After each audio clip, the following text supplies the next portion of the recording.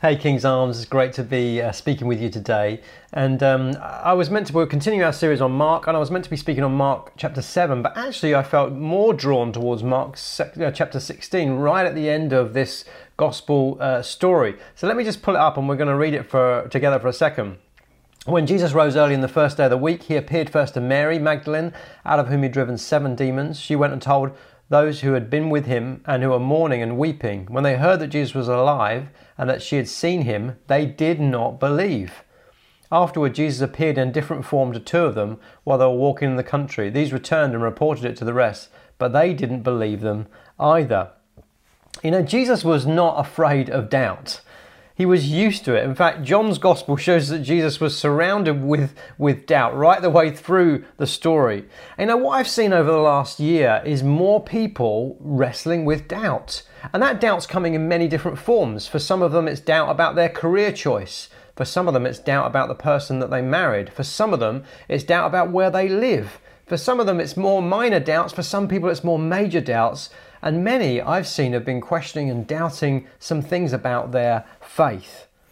And you know, particularly in times like this, doubt can feel really scary, but it's actually a very normal process. It's a very normal process. It's normal, but it's scary. And it can be even more normal or even more scary when perhaps you've been brought up in a Christian home and you perhaps followed Jesus all your life, but suddenly you start to doubt some things.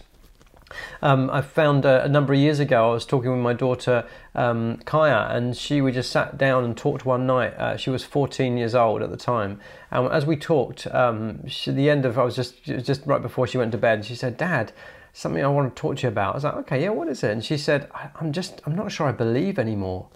And I said, "Well, what don't you believe?" She said, "I'm not sure I believe like you and Mum believe in God and all that. I'm just not sure I believe."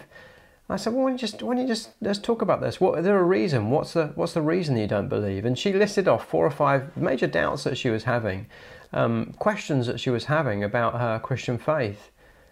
And firstly I said, "Honey, that is just amazing that you shared with me," because I know how courageous it was for her to share, not only with the person who's her dad, but also the person who, you know, leads the team, who leads the church that she's part of. But I said, "Listen, you know, doubt is very, very normal. It's very natural. In fact, I've wrestled with numbers of doubts, and I listed off about 7 or 8 different doubts that I'd wrestled with during my Christian life. And many of you will know I became an atheist for a season because of some of those doubts. So by the end of it, I think we had about 10 or 12 doubts between us.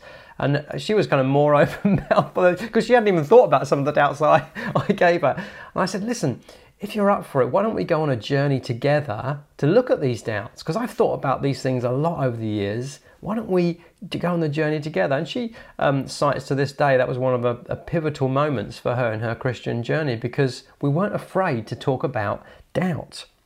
Doubts can happen to anyone, but how we handle doubt is absolutely key. How we face doubt, and how we also help others who face doubt. Maybe it's your kids, maybe it's your spouse, maybe it's your friend, maybe it's even a work colleague who's not yet a follower of Jesus, but who's got doubts. They'd like to follow Jesus, but they've got some doubts they need some help with.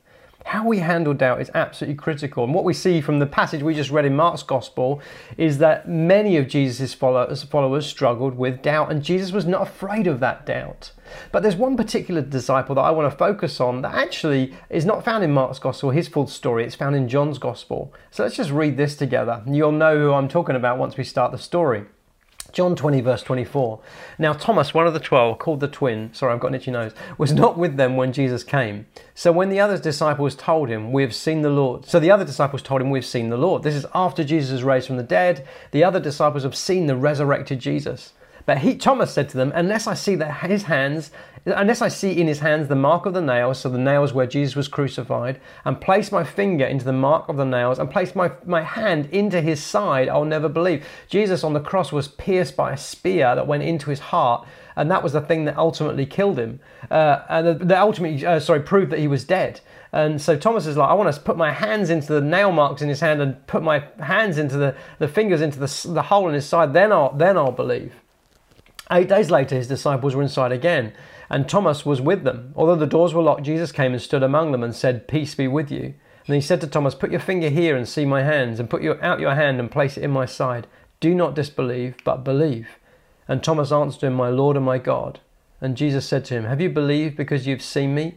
Blessed are those who have not seen me and have yet believed. You know, I'm a little bit like Thomas. I need evidence. Thomas needed evidence to the things that he was believing. But let's get practical, shall we? Let's get practical, because I made the statement that God's not afraid of our doubt. Jesus is not afraid of our doubts. Let's get practical together. What does the Bible, after it tells us that doubt is normal and evidence is that, what does it teach us about how to handle our doubts? And I think this story is a brilliant blueprint for us as to how to handle, sometimes wrongly, but also rightly, how to handle our doubts. So the first thing is this: examine your doubt. Examine your doubt.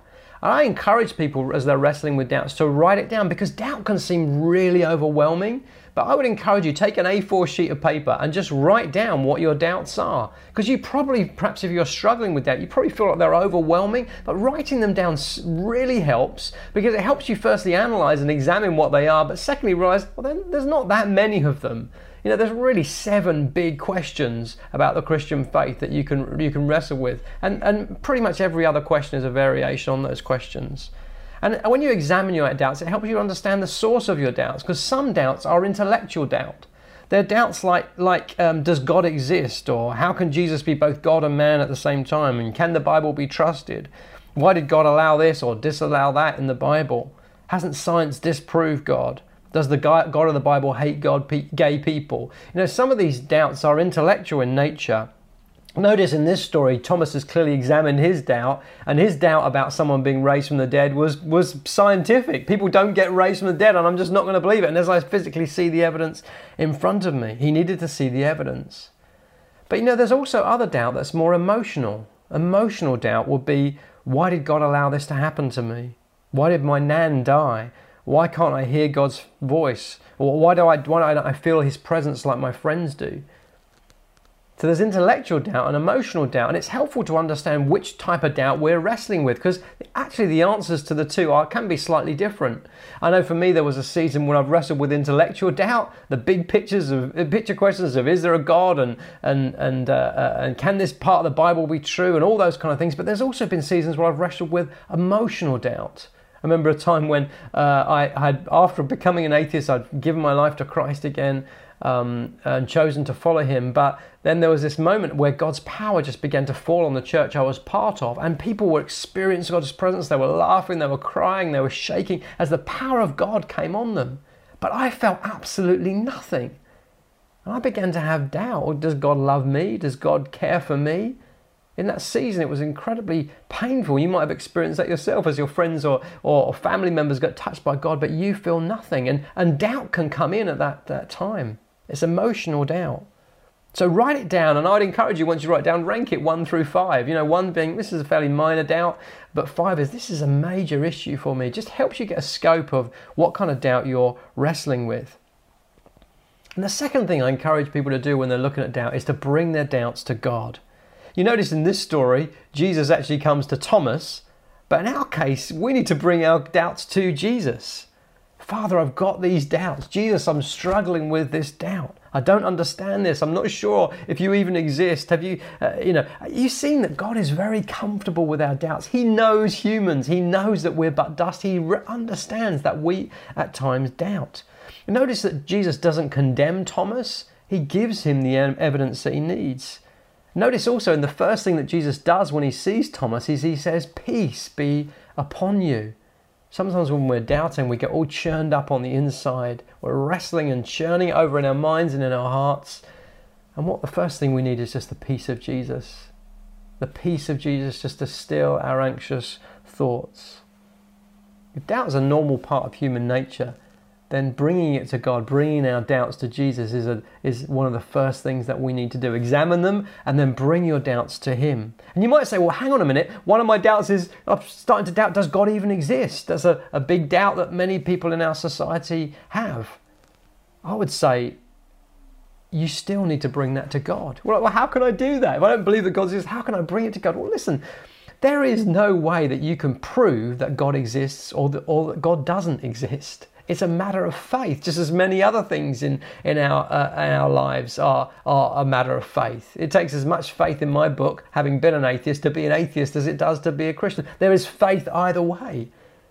So if there's faith either way, then why not just start talking to God? Why not start journeying with him and speaking to him and seeing if he will speak to you? Because this is what the Bible says. God says to you, you will seek me and find me when you seek me with all your heart. So many people are wrestling with their minds to try and discover God, but God says you'll seek me and find me when you seek me with all your heart. There's a yearning, there's a leaning in that he responds to. So just start journeying with him. Just start talking to him.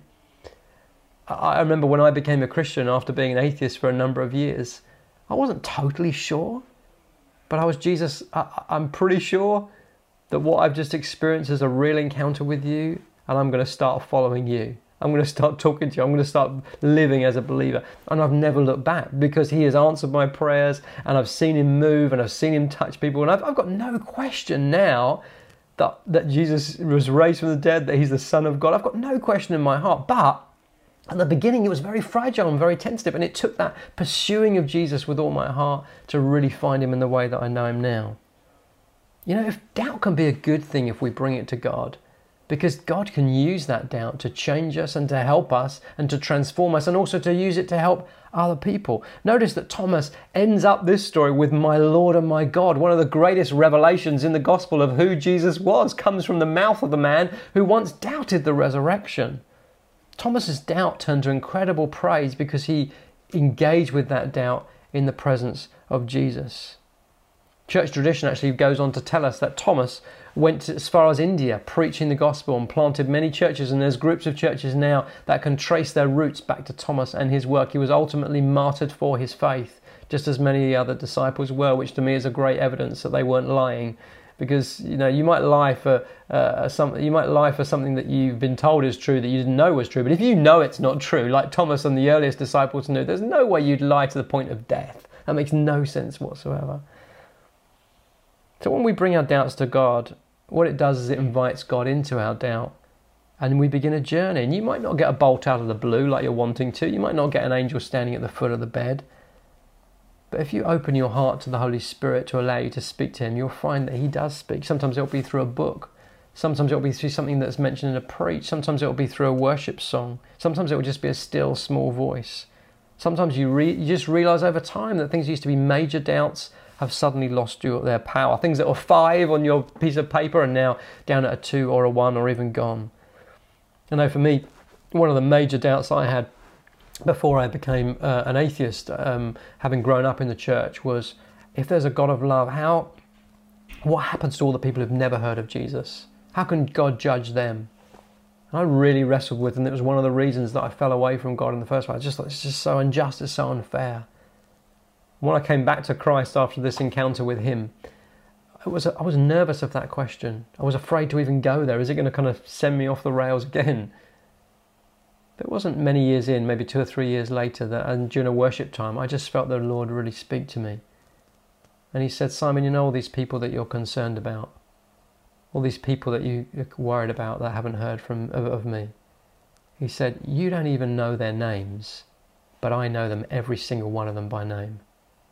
And if you think I will not do everything, heaven and earth, to move heaven and earth to spend eternity with them, then you don't know me. And it didn't give me all the answers that I needed, but it was a humbling moment to realise the scriptures were true, which I should have believed in the first place. This prophetic voice confirmed what the scriptures say and illuminated them, that God does not delight in the death of the wicked. And he sent his son to die. And so part of my responsibility is not, God, what are you doing for those who don't know, that have never heard your voice and never heard the name of Jesus, but what am I doing? What am I doing? So when we bring our doubts to God, he will partner with us and will change us through our doubts if we'll bring them to him. And the third thing to do is to doubt your doubts. To doubt your doubts. What does that mean? It means to think critically about them. Clearly Thomas had thought critically about his doubts.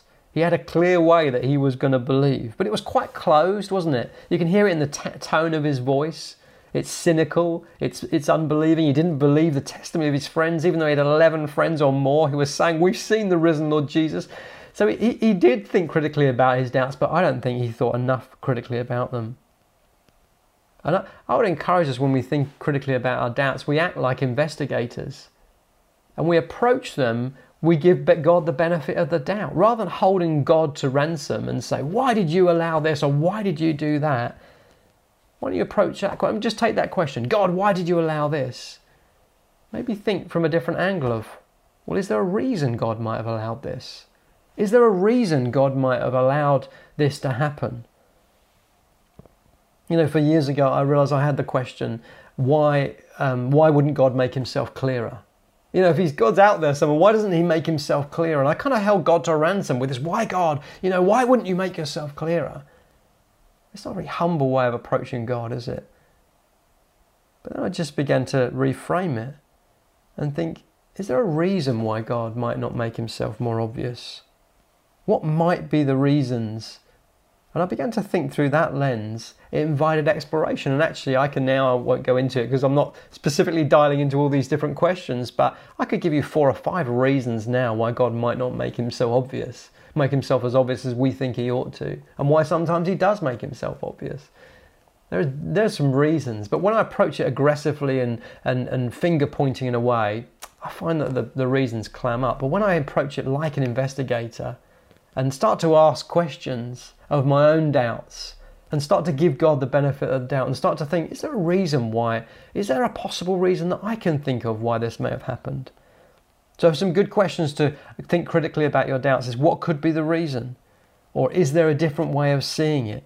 Or I wonder who has thought about this before. I wonder if there's other people who've thought about this, because I can guarantee you any doubt you've had, many people, probably including me, have thought about that doubt before. The other question is, what difference would it make if I had the answer? I've challenged people with that on Alpha. They've asked questions and I've ultimately given lots of different answers. In the end, I've asked them, what difference would it make if you had the answer? And sometimes they feel like it would make very little difference whatsoever. And they've been honest about that. Because they're not rejecting Jesus because of these questions. They're rejecting him because they don't want to change their lifestyle. What difference would it make if you had the answer? And how do other people with a different belief answer this question? Because sometimes it's easy to look in at Christianity and say, well, you haven't got an answer to this question, that question, but you look elsewhere and say, oh, hang on, their answers are even worse. We take the question of suffering. Some people wrestle with the question of, how could God allow suffering? But then you look at some of the other answers through other belief systems, the atheistic answer, which basically says, well, there is no such thing as suffering because there's no meaning, there's no point anyway. The Hindu answer, which talks about, karma, people who suffer deserve it anyway because they're going to be, it's because of sins done in a previous life. I mean, suffering is a tough question for any belief system. I think the Christian answer to suffering actually is the most compelling. It's not an easy question for us of people of Christian belief, but it's certainly not an easy question for other people either. So start to think critically about your doubts. And then lastly, look for Christians who are thinkers to help you. The biggest mistake I made, which we don't see Thomas make, is pushing these doubts inside. For many years, I pushed doubts inside instead of talking about them. What Thomas does brilliantly here is talk to his community about those doubts. He's honest, he's open, he doesn't just keep quiet and just kind of go along with the crowd. He's like, I don't believe this. He's open, he's honest, he discusses it with them. Now, I think he makes a mistake because he doesn't listen to their voices, but at least he does talk to them. So talk to people about your doubts. Don't push them in to fester on the inside. Get them out. But the second mistake I made, apart from not talking to people, was to talk to some of the wrong people. There were some people in my life I did try and talk to, but they couldn't handle the doubt.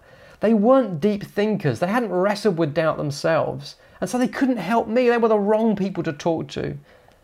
So think and find people in your life who can talk about these things, who've got the maturity and the experience of wrestling and the honesty of wrestling with doubts themselves, and ask them and put your questions to them. Go on an exploration with them like my daughter did with me. It's not wrong for people not to have thought their doubts, and we don't, judge them for it, but some people just haven't, and that's fine. Find people who have, the real thinkers who've really wrestled these things through. And often you'll know you found one because when you ask the question, instead of getting defensive or shutting it down, they'll say, that's a really good question. They might even say, I've wrestled with that myself. Find people who have thought about these things deeply. And often they'll point you to books or podcasts. Do the work to do the reading. Sometimes I've talked with people about their doubts and I've suggested things and they never follow it through. They just let these doubts kind of fester on the inside. They never do the work to actually investigate these doubts. I'd encourage you, don't be like that. Be one who investigates, who thinks about their doubts and wrestles them through. I haven't got every one of my doubts answered, but I tell you what, I'm a lot further on than I was back in those early days because I've taken the time to think through these doubts. Some of the doubts that were a 5 are down now to a 2 or a 1 or have even gone away. So thinking about your doubts and wrestling out them in the context of community is so critical. That's why I don't believe you can do church on your own. Because we're a community together, and when one is strong, they can lift up someone who's weak, and then when I'm strong, I can lift up somebody else who's weak. We together work these things through in faith. So I'd encourage you, when you're doubting, do a few things. And I just realised my head might have been behind my PowerPoint the whole time, but anyway, I haven't got time to re-record it, so apologies if it is. Firstly, examine your doubts. Secondly, bring your doubt to God. Thirdly, doubt your doubts, critically examining your doubts. And lastly, look for Christian thinkers who can help you. I hope this has helped you, not only for your own life, but for others that you might be able to help as we go on this journey together. Jesus is not afraid. God is not afraid of our doubts. How we handle them can be critical for our Christian journey, and more critical than ever in this season, that we're a community that can help one another, can talk about our doubts and can wrestle them through together. Thanks so much for listening.